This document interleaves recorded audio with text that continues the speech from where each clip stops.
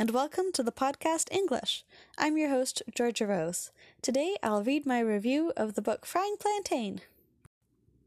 Frying Plantain by Zuleyka Reid Benta is a decent book.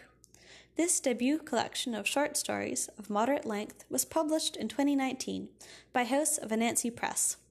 Composed of 12 fast-paced, mildly interesting fictional stories, it follows the childhood and teenage years of a Jamaican-Canadian girl named Cara Davis as she navigates through life, trying to find her identity and build good relationships with her family and friends.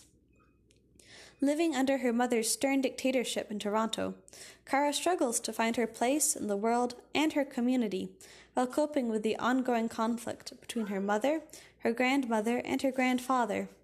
Each story explores an event that shapes Cara as a person, from Cara's interactions with her friend group to a tense Christmas dinner at her grandmother's house.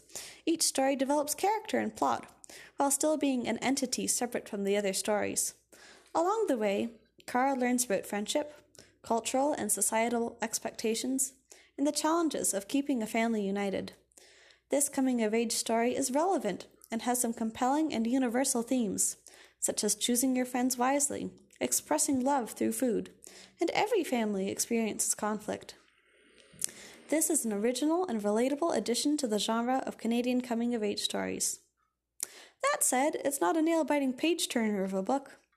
One of the drawbacks, I think, to writing a story in the form of 12 short stories is that, although there are overarching themes, ideas, and characters, there's no clear, big, culminating end event that the rest of the book is building towards. The plot of this book comes in a series of small waves, with each story getting its own climax and its own plot, as opposed to most novels that aim for one big wave with steadily rising tension all the way there. When we reach the end of this book, we may understand the cause of the plot, but there's no big moment of awe, and on the way there, we don't get a sense that things need a solution or a big tie-up. This book will not keep you on the edge of your seat.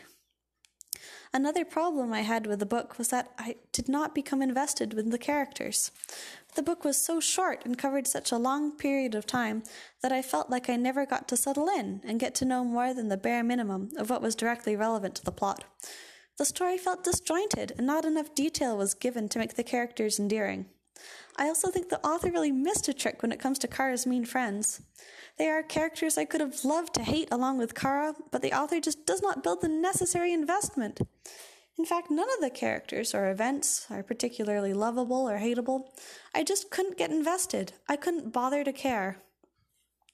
This brings me to my third complaint. There is an absolute dearth of detailed description. Zuleyka Reid Benta gives us the setting and the mood, but that's that. That's the end. That's the end of the description. I can't picture what Cara's apartment looks like. I can't picture what her grandma looks like in the later stories. I can't picture what it would feel like to walk down a street in Little Jamaica.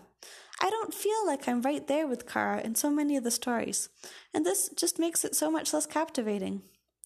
Next up, the lack of humor and imaginative plot. This book never made me laugh. It never made me so much as smile. The characters are in survival mode all the time, and the only source of levity is shared food. This is not a feel-good story, it's not a heartbreaking story, and it's not even slightly funny.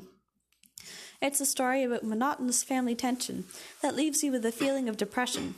To make matters worse, the book is set in a completely relatable time and place, and the plot is just relatable characters in a relatable place. It's totally unimaginative. Sure, it's a story about Jamaican Canadians, specifically an introverted black girl, so it gives us an underrepresented perspective. But it's just her normal life. It's a normal person living a normal life sort of story. Yes, it's well written to the point where the relatable events, such as the family fights and friend drama, are fun and easy to read. But Zuleyka Reid Benta has not captured this world in a way that makes me want to explore it anymore. I don't want to sit down and have a conversation with any of the characters, or imagine how they would interact differently in a different setting. I don't care to think where they might go next, or how they got where they got. This book did not capture my imagination, and it did not make me feel anything other than creeping sadness. Finally, the family struggles plot totally takes over after the first, 3 stories, and we hear very little about how Cara and her friends are doing, or how her school is going, or what work is like. This is such a shame. I feel like giving the other dimensions of Kara's life more room in the book would have helped us get to know her even better and give us a little variety. I really wish we could have heard more of these aspects of Kara's life in the latter part of the book. We really never properly get to know Kara's friends, acquaintances, and teachers like we do her family. It would have been more interesting if that was a bigger thing. So, this book has some things I did not like, and I missed some stuff too. I wanted more description, more plots, more exciting building action. But all considered, it's not bad.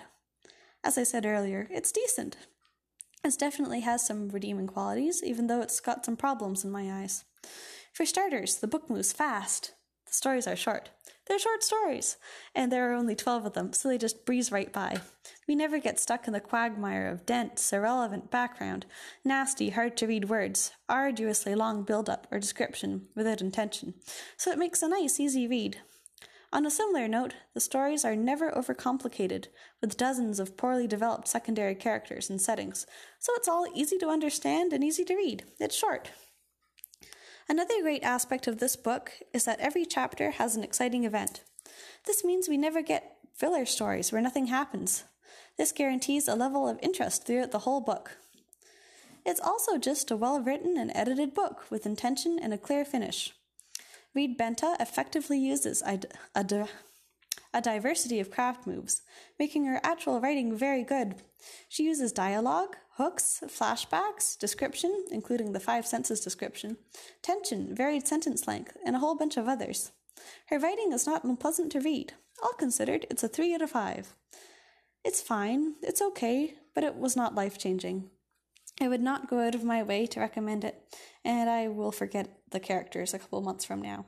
It's not the sort of book I would enjoy reading a second or third time, and it has had no big impact on me. It's all good. It's just nothing that captures my imagination or makes me think. It's just fine.